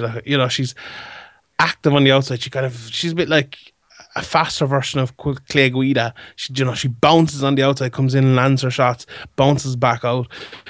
will hit you and stay in the pocket, and she'll take a punch to land a punch like as well before she gets back out. Nami Yunus has turned herself from a real submission artist into like a technical demon who'll just walk forward and walk you down. If you come onto her, she'll land counters. She has a lovely jab, but she's still putting it all together. So I think she's very good, and I think she will probably be one of the best in the division when she's at her best. But I think Kowalkiewicz has a little bit of an advantage on the feet at the moment, and I think Nami Yunus at her camp are very intelligent and might know that. So for that reason, I think she could go back to her submission game in this one, because she's gone away from it too much in her last couple of fights. So I think Nami Yunus by submission might be a smart bet in this one. Is it going to be the Sheehan bet of the week? It might be. I don't think it's much of a price, so it mightn't be, because I wouldn't say it's guaranteed. Like, I wouldn't say, I don't think it's not like, someone who's definitely going to knock someone out, or definitely going to submit someone. I just have a feeling. She could win by a submission. She hasn't. As I said, her last couple of fights, she's gone away from it a little bit too much, I think. And I think this might be the fight where she brings it back a little bit and shows how well-rounded she is. I think, like, as you said there, despite her moving away from it, 3 submission victories since she's come into the UFC. But her fight, 2, is it? No, the last one was a decision, and then Paige and Angela, two submissions. For her, is this the case that she just wanted to show everybody that she had improved drastically in her training camps at a certain area, and it's like, now I'm good enough to be able to take a fight in this aspect instead of relying on my grappling? Or do you think that it's just she has actually adopted this Tug Rose persona? It's like, look, I don't give a fuck. I'm going to fight you wherever I want, wherever you want, and we're just going to fight for 15 minutes. I think she was too one-dimensional. She's the female Diaz, brother. I think she's very good. I think she's a very, very good fighter now. Like, before, she was just a submission artist. And that's maybe because she was very young. Like, she only made her debut in 2013. Like, she's, 3 years as a pro. When I say one dimension, like, that was a fairly good dimension. Like, and for someone so young in their career, now she's not one dimension anymore. Now she has everything. Like, but I think she needed to move away from that. And even you said she's 2 fights won by submission. Okay, the first one was a submission artist kind of submission against Angela Hill, but against Paige Van Zandt, it was a submission after a prolonged beating with her hands. Like, she beat the crap out of her for 5 rounds, and Paige survived and then got tapped in the last round. But the Tisha Torres fight was kind of very much a kind of a nip and tuck kind of cat and mouse kind of a fight that she won. Yeah, but I think I could see a flying armbar. I could see a flying triangle, something like that, Dave Fogarty style, in this fight. I don't know. Maybe not. Maybe I'm just misreading it. But I don't know. I think that could be the X factor. I think our submission game could be the X factor if she decides to bring it back. But sometimes it's hard to do that as well. Like, some people don't do that. Like, once they're stuck to this game, it's working for them, they're going to keep sticking to it. They're not going to bring back things that they used to do. So maybe I'm wrong, but I just have a little bit of a feeling. Apparition? Is that the word? Apparition? Oh, I can't think of maybe. it. Maybe. Yeah. Only if it actually happens, it'll be an apparition. So we spoke earlier on about how Holly Holm could have waited. And actually, you're completely right, Sean. It was before the Tate fight that she should have sat and should have waited. I don't know what I was thinking about the Rousey fight afterwards. Proof that sitting out and waiting may actually pay off is coming to a head this Saturday night. Tyrone Woodley finally gets his title shot against Robbie Lawler. I know the fans have been knocking down Zuffa HQ for this one. Yeah. You know what I mean? Like, because when you think about it, if you look at Conor McGregor's run, dispatching guys, getting the decision against Max Holloway, putting Poirier away, putting Brando away, even though people will still cling to he beat Dennis Seaver to get his title shot. Yeah, many people ridiculous. just ignore the fact that what he had done beforehand. Yeah. I think we have the equally as impressive run from a young Tyrone Woodley in the welterweight division here, with a stunning victory over Dong Hyun Kim and a split decision victory over Kelvin Gastelum. There you go, Tyrone. take your title shot. We're sorry that it's taken nearly a year and 8 months for it to happen, but we couldn't ignore you for any longer, mate. And even if you go back before that, a knockout of shot Josh Koscheck and a knee Carlos injury Condit. win Carlos Condit, who Carlos Condit basically fell and hurt his knee. Yeah, and Rory McDonald beat him as well in the middle of all that. Yeah. Am I right? Am I just being a bastard here? I agree with you. This is one of the we're most both being bastards. undeserved I agree. title shots in UFC history. I have no idea how he's getting a title shot. Like, I'd rather see the Condit rematch. Obviously, Wonderboy definitely deserves it. Damian Maia deserves it before him as well. I think I've no idea why they gave Tyron Woodley this shot. Like, he must have something over him. Like, I don't know. He must have dick pics of Dana White or something. Like, he has to have. I don't know. I'm not sure how he's getting this fight. But regardless, he's getting the fight. It's the He has scenario, it. though, Sean, that's the best about it. Because he was like, no, I'm going to sit here. I'm going to sit and wait. I feel I've earned my title shot. But He hasn't. He didn't even have it. Like. multiple title defenses have happened since he beat Calvin Gastelum. And now it just seems like the UFC were stuck. And they were like, I wonder is Tyrone still waiting? Do you know what I mean? Like, just look out into an old reception area. He's just chilling, still in the office. We'll see you now, Mr. Woodley. It's like when you're kept waiting for your driving license for fucking hours. That's what it is. He's reading the January 2015 OK magazine in the waiting room. Oh, maybe I'm being harsh because we could eat our words here next week on the podcast. But I that's not to say he can't win. I mentioned that in my preview as well. You'll be able to read that during the week. He could still win, even though he doesn't deserve this fight, or he probably shouldn't be getting it. That doesn't mean he's not a live player in this fight. And I think he is a real live player because, okay, we say it every time Tyron Woodley fights, but he is dangerous at the start. He has power in the start. Like watching his fights, you really see this thing where. We talk about movement an awful lot, but Tyron Woodley has very good movement at the start of fights, and he's very hard. He's very good at when you're coming in. He'll, we spoke about it with 3 or 4 other fighters in this podcast already, but when you're coming in, he'll counter you, and he's very good at that. He's big right hand, and he can attack as well going forward, but that big overhand right, and if he lands that in you, you're going to sleep. If that happens early, I don't care who you are. So there you go. That's where he can be dangerous. But once he gets a little bit tired, and this doesn't take long, maybe 6, 7, 8 minutes. And once that movement stops, it's all over for him. That's it. So he has to finish, unless he lays on Robbie Lawler for 5 rounds, which I don't think he will because Robbie Lawler's takedown defense is very good. He has to finish it early. So that's dangerous. That makes for an exciting fight and an intriguing fight early, in my opinion. But Robbie Lawler, as I said, he's a tough chin, but that chin will end. That chin is not going to last forever, and it's going to go. Someone's going to crack him, and he's going to get knocked out. Oh my God. It's going to be this weekend. It's going to be the most Tyron Woodley thing in the world. Do you know what I mean? You wait for so long. You want to fight the best guys for the belt, but instead you get a shot Robbie Lawler who crumbles under your first left hook. Robbie Lawler has been in some hellacious fights in the last 18 months, like 10 rounds with Johnny Hendricks back and forth. Rory McDonald absolutely beat the shit out of each other twice. Carlos Condit beat the shit out of each other again like a couple of months ago. Tyrone Woodley's becoming the UFC champion this weekend. I'm changing my pick. No, I don't think he is, but he could. He definitely. I give him. I wouldn't be surprised, motherfucker, if he did win it. Like, I would not be one bit surprised. But what I do think is. Lawler has been very smart recently in fights. At the start, he conserves his energy. His cardio is unbelievable, but I think it's unbelievable because he conserves a little bit at the start. He fights a little bit safe, and he incrementally improves bit by bit through the fight, and he almost gets better as the fight comes into the 5th round. I think that all came after Johnny Hendricks beat him in that first title fight, where he kind of said, "I'm not letting that fucking happen to me again." Where, I'm doing well, and in the 5th round, Hendricks wins it. Like, so I think that's what happened there. So I think. It's a good match. It's a good thing for Woodley to be able to knock him out early, but I also think it's a good matchup for Lawler in the way he fights. And I think that little bit of extra damage every round and a little bit of improvement every round as Woodley gets worse every round, I think that'll probably end in a late finish for Lawler. But it could end in an early finish for Woodley as well. You never know. Oh, that would be the worst, having to talk about that next week. Could happen, like.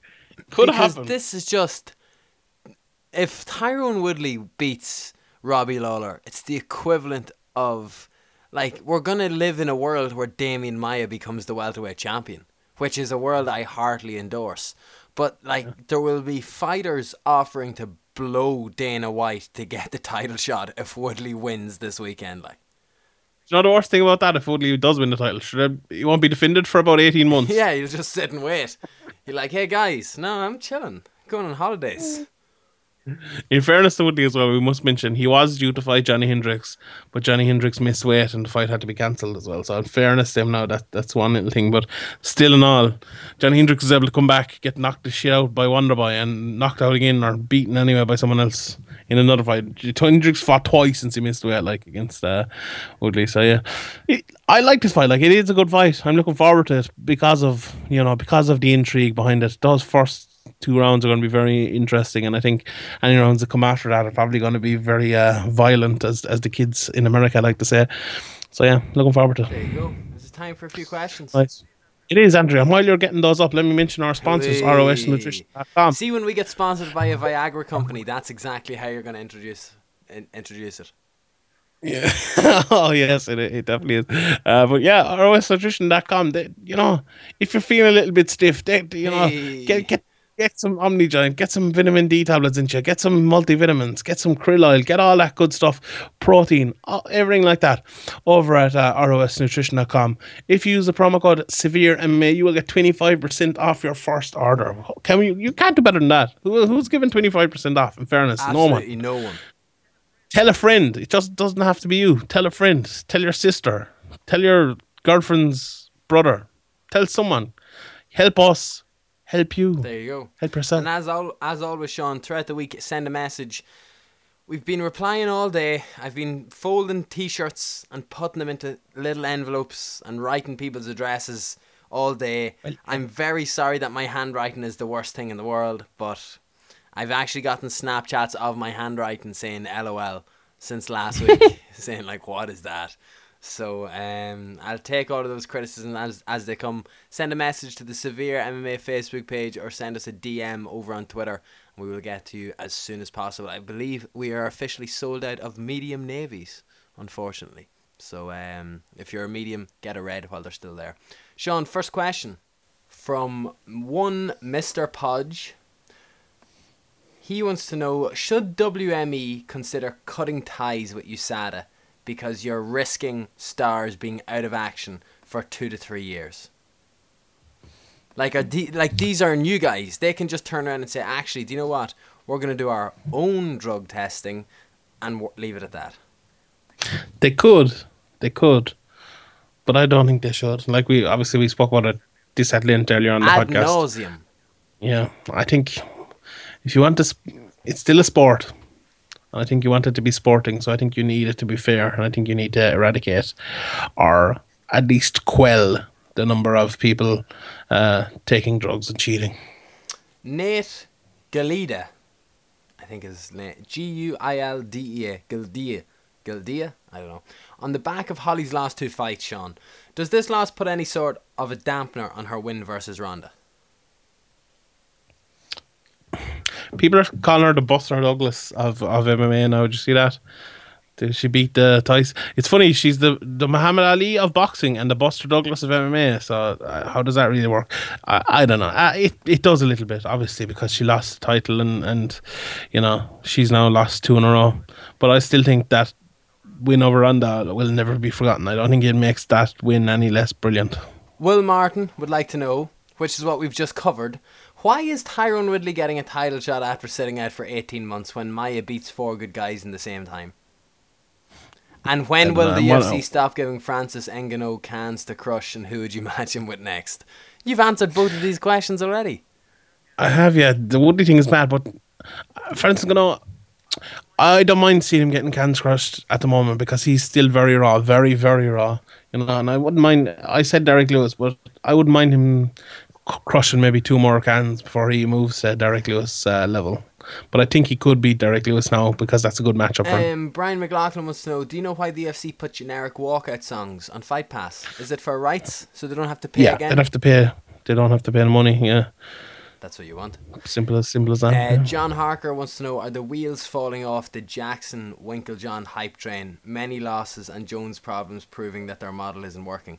Don't think you can say that No. after what they've done up until this point. You know, John Jones's problems aren't Greg Jackson's or Mike. Like, Greg Jackson isn't doing the lines up for him. Like, do you know what I mean? Mike Winklejohn isn't doing him 50 bags on tick. You know, there's absolutely not like those. MMA is a volatile sport as well. Like, if you have winners, you're not going to have winners for long. You know, they're going to quickly become losers. Like look at AKA. Like, just look at that gym. Like, Luke Rockhold, he was, you know, he won the championship. Now he lost it. Daniel Cormier was like, you could see the jealousy coming out of him when he saw Cain Velasquez with his belt. Now Daniel Cormier has a belt and Cain Velasquez has no belt. Like, Khabib, dead start to be a champion, still no belt. You know, they used to have, you know, Koscheck and Fitch, you know, both getting up towards the belt, never won it. You know, these things happen. You know, MMA is very volatile. You know, you're going to have success, but it's unless you're Anderson Silva or George St. Pierre or, you know, someone like that. Even John Jones doesn't get it. Like, it's rare to have long-term success in MMA. I enjoy getting non-mixed martial arts questions from our American listener, Sean. We So got do one I. from Martin during the week. Not MMA related at all. Is it still a very big deal all over Ireland to identify as non-religious?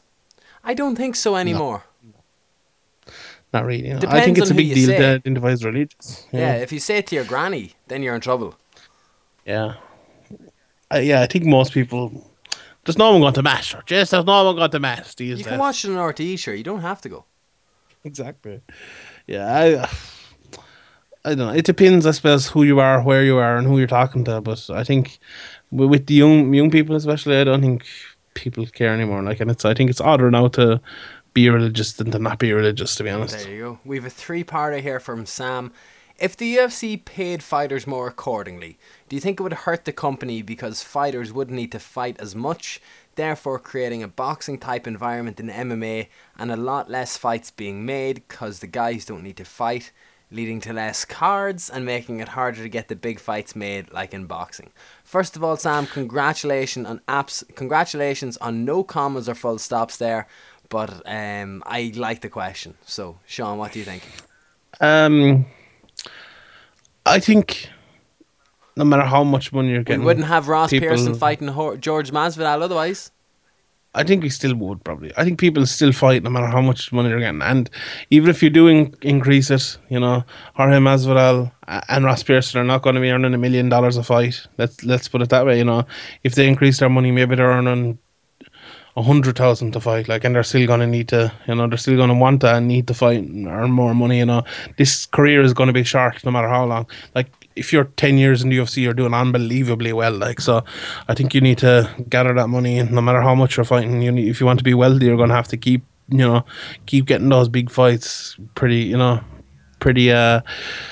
quickly. Like in boxing, you know, okay, Mayweather maybe near the end of his career didn't do it as much, although near the end of his career he actually did it a little bit faster, but in the middle part of his career he took long breaks and took years off and stuff. But you see, like the Canelo and Pacquiao, they fight 2 or 3 times a year. You know, they get their big cards, and that's great. You're always going to have the bigger fighters who maybe save themselves for the bigger time of the year, but you're never going to have a mass amount of people who are earning so much money that they only need to fight once or twice a year. I don't think that's ever going to happen. Pena or Shevchenko, who gets the next title shot from Aaron Craig? Rousey. Oh. No, I don't think Rousey will ever come back. I think Pena will You get think it. she's done? Yeah, I've said that from the very start. I've kind of gone back and forth, but I said from the start I think Rousey will never fight again. I don't think she will. And I hope she does, but I don't think maybe she a will. dream matchup here from the Irish Kieran. Will we ever see Joanna Jędrzejczyk versus Valentina Shevchenko at 125? And if so, who wins? They already fought in kickboxing, I believe, in Shevchenko won, or some sort of karate or some stuff. Taekwondo. Karate. I think Shevchenko's a little bit too big for her now at this stage. Too strong, maybe. Can I just ask you something here? Because I was looking through the next question. Gary Doyle had one, and we've kind of spoke about the first part of it, so I wasn't going to say it. But second question on the same topic. Cyborg has said she won't fight Nunez. Did you see Is that? she? No, but I wouldn't be surprised. They're probably friends, are they? Because Cyborg put up a big post on Facebook the other day, effectively calling out Ronda Rousey for New York City, saying how much of a horrible person she was and she's a bully and this and that. And I think it won a lot of people over. Would Cyborg now consider cutting to... Can she make 135, Sean? Do you think she could for the UFC, No. or is she just going to be the catchweight girl for the fights? I don't think she can make 135. I don't think she should be forced to make 135. I just think fight at 145. Herrig making and let it be so. 115 is disgusting. Did you see those you think so? videos I that were don't- posted? Oh, there's pictures No. posted of her before weighing. It's bad. Here, did you see what I just after seeing on What? Twitter? Will Brooks called out Edson Barboza. Did he? He Fucking must be Sean listening Sheehan's to the matchmaking. private live stream, the Happening. subscription live stream that we send out of this Yeah, I'm telling you. podcast. Jeez, that's a good idea, actually. Fuck it. You pay us €100 and you can come on Skype with us and listen to the podcast As we it's do it. being recorded. We can fact. record I'm a deadly private serious. podcast. That's it. SevereMMApod@gmail.com is our PayPal address as well, so get your orders in there ASAP. Or just any donations required. Like, Sean needs a place to stay for Bama. So we'll...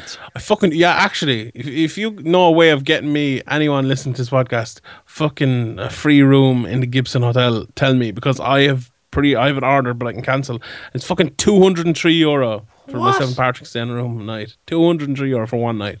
It's fucking scandalous. Come on, someone out there can surely know a way to get me a free or at least cheaper room in the Gibson Hotel. Look, it would be remiss of me to go an hour and a half into the podcast without taking a dig at Bama, but at those prices, I can see why the fighters don't stay in the Gibson Hotel either. Are they not? No, No, they never do. They're all, one time they were on the motorway. They were in Meath. I don't know where they were the last time. Really? Yeah. Jesus. It was hilarious. Look, Anyway, she might as that's my own. Like, I actually hate that Jude Samuel has single-handedly made me change my opinion on Bama.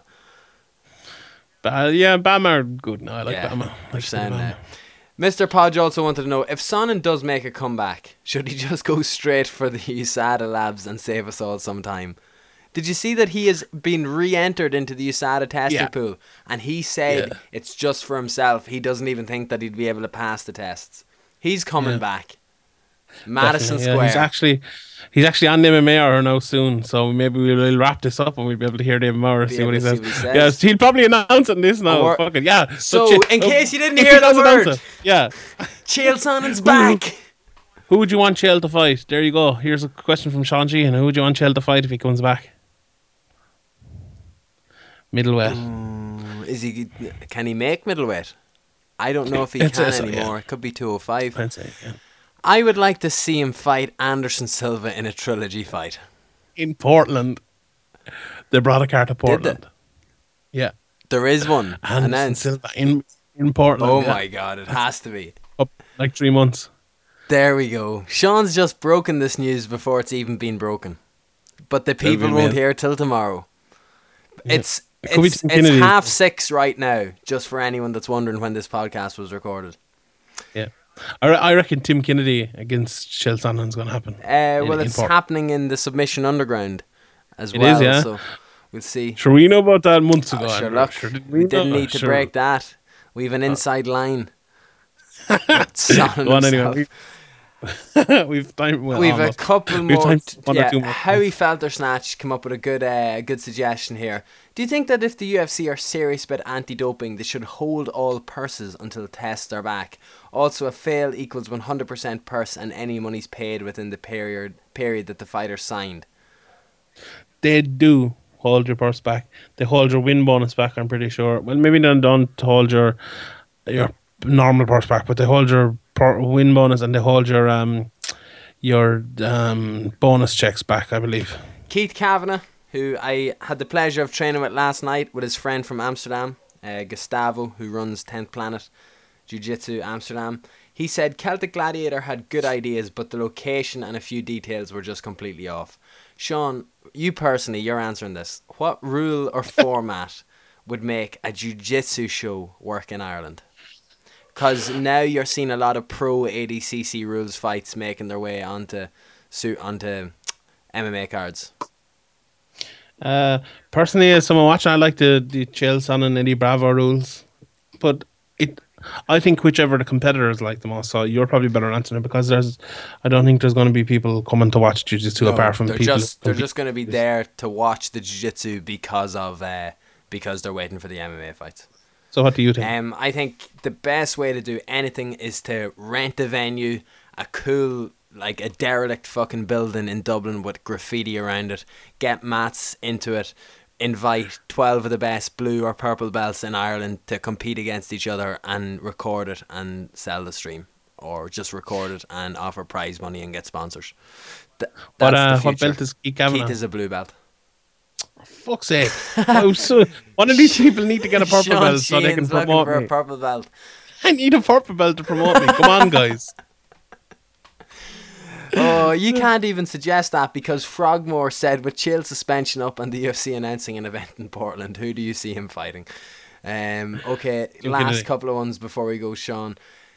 Kieran Stapleton said Holmes' loss shows how far ahead Ronda was of the game, or does it show? And does it also show a similar development of the game like the men have over the years? Yeah, we've spoken about this loads of times. I think there's the women's MMA is still developing, and I think at the time we talked about how Holm was a little bit ahead of Rousey in her development. In hindsight, I don't think she maybe was. I think she was just a one dimension, or not a one dimension, but a different dimension to Rousey. And her dimension was better than Rousey's dimension because of the styles matchup. Now, when you look at Amanda Nunes, I think Amanda Nunes is that next fighter. I think she is that next level who's good in every dimension. But someone, as we've seen with MMA coming up through the years, someone with a very good single dimension, like a very good wrestler could beat her, like Juliana Pena maybe. I could see that happening. Or a very good striker could beat her on the feet, like Holm maybe. So yeah, I think there's still a lot of progression, but I think it's getting better. Like people like Pena and Nunes are the new level of women's MMA fighters. David Nutty with a question that we've spoke about before. We're halfway there, Sean. It looks like Bisping versus Henderson as broken by Niall McGrath and Pizzi over on Talking Brawls during the week. Dan Henderson was pretty much saying he's fighting Michael Bisping in Manchester at UFC 204 and he's going to retire win or lose. So his question was, do you think that Bisping is potentially retiring also and that is why Hendo is getting the shot? No, I think Bisping will fight on. I think he should fucking retire if he beats Henderson. I don't think he will. I don't even think Henderson will retire. To be honest, he says he will. I imagine if Henderson lied to Dana White, like, no, I'm done, Dana, honestly. Like, I am done. I'd be very surprised if Henderson didn't fight again, to be honest. He's that sort of guy, isn't he? Like, Henderson will be fighting when he's 60 in Bellator, like, let's be honest. Japan. Or Japan, yeah. Finally, Sean, or two quick ones, sorry. UFC or Yahoo, who would you rather buy from AJK Dublin? I'd rather buy the UFC. Yahoo be no crack. Yeah. Who goes on Yahoo? Nobody. Absolutely nobody. Exactly. Fun fact, Yahoo had an instant messenger service years ago. And I used to always play online pool on a website called Pogo.com. Spoke about this on here before. And I had to the way that they used to talk to each other was through Yahoo Messenger. So I had AIM, MSN, and Yahoo on my computer for different fucking websites and video game people that just only use certain browsers to talk to each other. I had MSN. Oh, is that like the instant messaging one? Which one is that one? I had that for about a week once, and that's the only one I've ever had. Never had another one. Really? Yeah. Well, there you go. Final question from Stan Kavanagh. Would you like to see all the UFC fighters juiced to the gills just to see what it would be like? At least we'd have a level playing field. No. What if they were only allowed to grapple? Part of me does, but no. They're only allowed to grapple. Well, then you just watch the ADCCs. You just have jiu-jitsu, yeah. Basically clean. Yeah. So you're against you're not Joe Rogan in terms of looking for superhuman athletes? No. I don't know. There's part of me would. Like, part of me does. Part of me says, fuck it. Get rid of all this shit and just have everyone on a level playing field. But no, I don't know. Sport. Now remember that word sport and what it actually means. Or else Sean Sheehan will be on to you. 8 minutes over the allotted time, Sean, but I think that's very good going considering our past records. Yeah, indeed. I think we were fucking... I think this podcast was good week's podcast now. This was enjoyable. We talked a lot of good shit.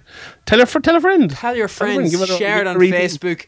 We really appreciate the support. The podcast is, from, as we always say every couple of weeks, from the bottom of our cold, grey, bitter, dead hearts. We did not think that when we started this, however many, 78, obviously, episodes ago, that it would get to this stage. So thank you very much for that, as always. Any other crack, Sean? What are you at today? Fuck all now. Fuck all now. But trying a pizza, I think. Actually, here you go. An Iceland shop, do you know, the shop Iceland open. That's where our mums go to. Oh, but Patrick went there like last week and he got like loads of stuff and I was like, Jesus, get me, if next time you're going there, get me some stuff. So he arrived there yesterday with a shitload of stuff and he got this pizza, right, with a hot dog in the crust. I've seen them. Oh Have my you ever God, seen the pizzas with cheeseburgers in the crust? Oh, yeah, really? so it's like a circular bit of the crust and it has a burger and cheese on it. Oh my God. No, you see, I don't know, like, I'd try it, like. I'm not too sure about that, like. I would Starving eat here disgusting things once. Like, have you ever seen the cheeseburgers with donuts as the bread? In America, but it's glazed that sounds- donuts in place of a burger bap, and it's a cheeseburger. Do you know, inside. I'd love to try. Do you know, in America they have burgers with burgers as buns, So it's just 4 slices of meat, like. just all meat. Yeah, I'd try that. That'd be nice. That's the- And it's usually done with chicken. Paleo option, I believe. Mm. No. No bread. What are you having today? I'm having paleo. Yeah. What are you having? I'm fucking 6 steaks. 6 burgers on top of each other. What, cavemen eat this? It's legit. God. Fuck that, no. I am actually mad for some sort of food like that at the minute, because I'm not going to be in Dublin tomorrow either. I just love a big TGI Fridays. Wait, sorry, go back 2 steps here before we finish this off. Has the Iceland only opened in Limerick? No, it's not in Limerick. It's in Tralee. Has it only It's like- opened in we're not Tralee far though? from Tralee. Yeah, it Which only is opened, like- hilarious. So they probably they're getting VHSs now in 2 years' time in Tralee, are they? I think there's only like 2 or 3 Icelands in the whole country. I In the think. south? No, Yeah, no, because I think it's popular It's popular in the UK. It's popular Yeah. up north, and they're everywhere in the UK. Like they are like you always see them. I never knew Iceland was all frozen stuff. Okay, well, obviously I maybe knew that makes fuck me- all either because I did not know Iceland was all frozen Well, stuff either. They have drinks and stuff as well, but not much. Like it's all, there's no. You couldn't go in and buy fucking salt in Iceland. I don't think. That's the name, I suppose, isn't it? Yeah, I never realized. I thought it was just like, oh, they're naming it after the country or something. Like I didn't realize it's actually like an Iceland, like a pound shop is where you buy everything for a pound. I did not know didn't- that. People are going to call us fucking idiots now, aren't we? We should We never. definitely have should have done it. known that. Let's- So, if you Yeah. want to know a little bit more about it, Sean, it was founded in 1969. Right? And obviously the peak was when they had fucking Kerry Katona. Gary Yeah. Katona, So, I'm Gary Katona as well. in November 2008, Iceland re-entered the Irish market. Mhm. It opened a store in Ballyfermot in Dublin. Ballyforman. Ballyfermot. Then a second store in Finglas, and a third in the Navan Road, a fourth in the Ilac Centre. There are now 10 Iceland stores located in Ireland. Oh, 10. There you go. I was close enough when I said 3. I wonder if there... Oh. No, I don't even know if there's any up north. Either way, their net income is down, Sean, 160 million according to Wikipedia. It'll be up now that I'm And shopping they there. have... Okay. Oh, do you know what they have as well? Just before you get into that, it's fucking 1.5 litre bottles of Dr. fucking Pepper. Oh! I bought a Legends. You can't get them anywhere I bought a else. 1.5 litre bottle of Lilt today in Tesco for €1. Actually, do you know what? 2 litre bottles of Coke don't exist anymore. What? Because there's some like new rules. Yeah, they're like all 1.75 litre bottles now. And they look the same and all. You hardly even notice, but when you look at them, they're 1.7. Like there's new like sugar rules or some shit. in Probably Ireland. fair enough. So yeah, but they've gotten around it. In the country, you're probably paying the same amount for like less stuff. There you go. Bastards. Well, this kind of, to finish the podcast, Sean, we're going with something a little bit different here, okay? 1, 2, Yeah. 3, 4, 5, 6, 7, 8, 9. We're counting, we're going. 11 different countries have an Iceland store in them. Okay? Yeah. Iceland isn't one, is it? Iceland is one, conveniently enough. There's 3 in Iceland. So the UK, there's 850. Ireland, there's 10. Okay, so you've got 9 questions left, 9 places left. I have to guess, do I? So UK, Ireland, Iceland, Yeah. France, No. Germany. No. Okay, I'm Okay, gonna go whenever with, you guess one wrong, I'll tell you where the one is. Okay, I'm gonna get Sweden. Wrong. Spain, 14 stores. Portugal. Yes, 1. Italy. Wrong. Malta with 1. Greece. Wrong. Jersey with 6. See, what the fuck? Not even a country. The Scotland and Wales are in the UK, Yeah. so they don't. Norway. Wrong. Isle of Man, 1 store. Oh, for fuck's sake. Fun fact, it's the only store on the Isle of Man. Guernsey, America. the Czech Republic as well were the other two. So really, yeah, should've guessed Jersey, Guernsey and the Isle of Man are just, they should be like, well They're actually no, bullshit I'm country. not going to say they should be included in the UK, otherwise we'll get into, you lose your shit when Ireland's part of the UK. You fuck. Your dress is a paramilitary. That's political. Out there bringing politics into sport. No, we will not, because sport is fair and good. And if you thought this podcast was good, which the majority of you probably did not, send Sean Sheehan a tweet at Sean Sheehan BA over on Twitter. I'm at Andrew McGahan _. We're at Severe MMA Pod, both of us sporadically throughout the week. By sporadically, I mean I will go on it sometimes. Sean will reply to everybody else. And also you can send a tweet to at Severe MMA over on Twitter. Sean, how's things? It's time to go now. We've had a discussion about Iceland. Bit of dinner to put on now before training. Bit of editing to do before training. The usual stuff. Have to charge the old phone.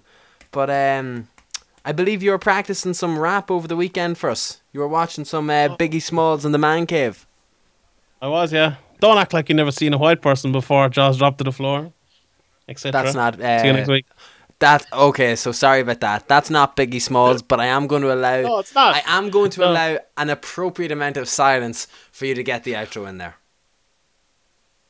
Well, you want me to? Oh, do no, I Biggie just Smalls? wanted to say Oh, see no. you next Tuesday, but you're going to have to fucking rap now. Andrew, if you don't know, now you know. You know? I'll see you next Tuesday.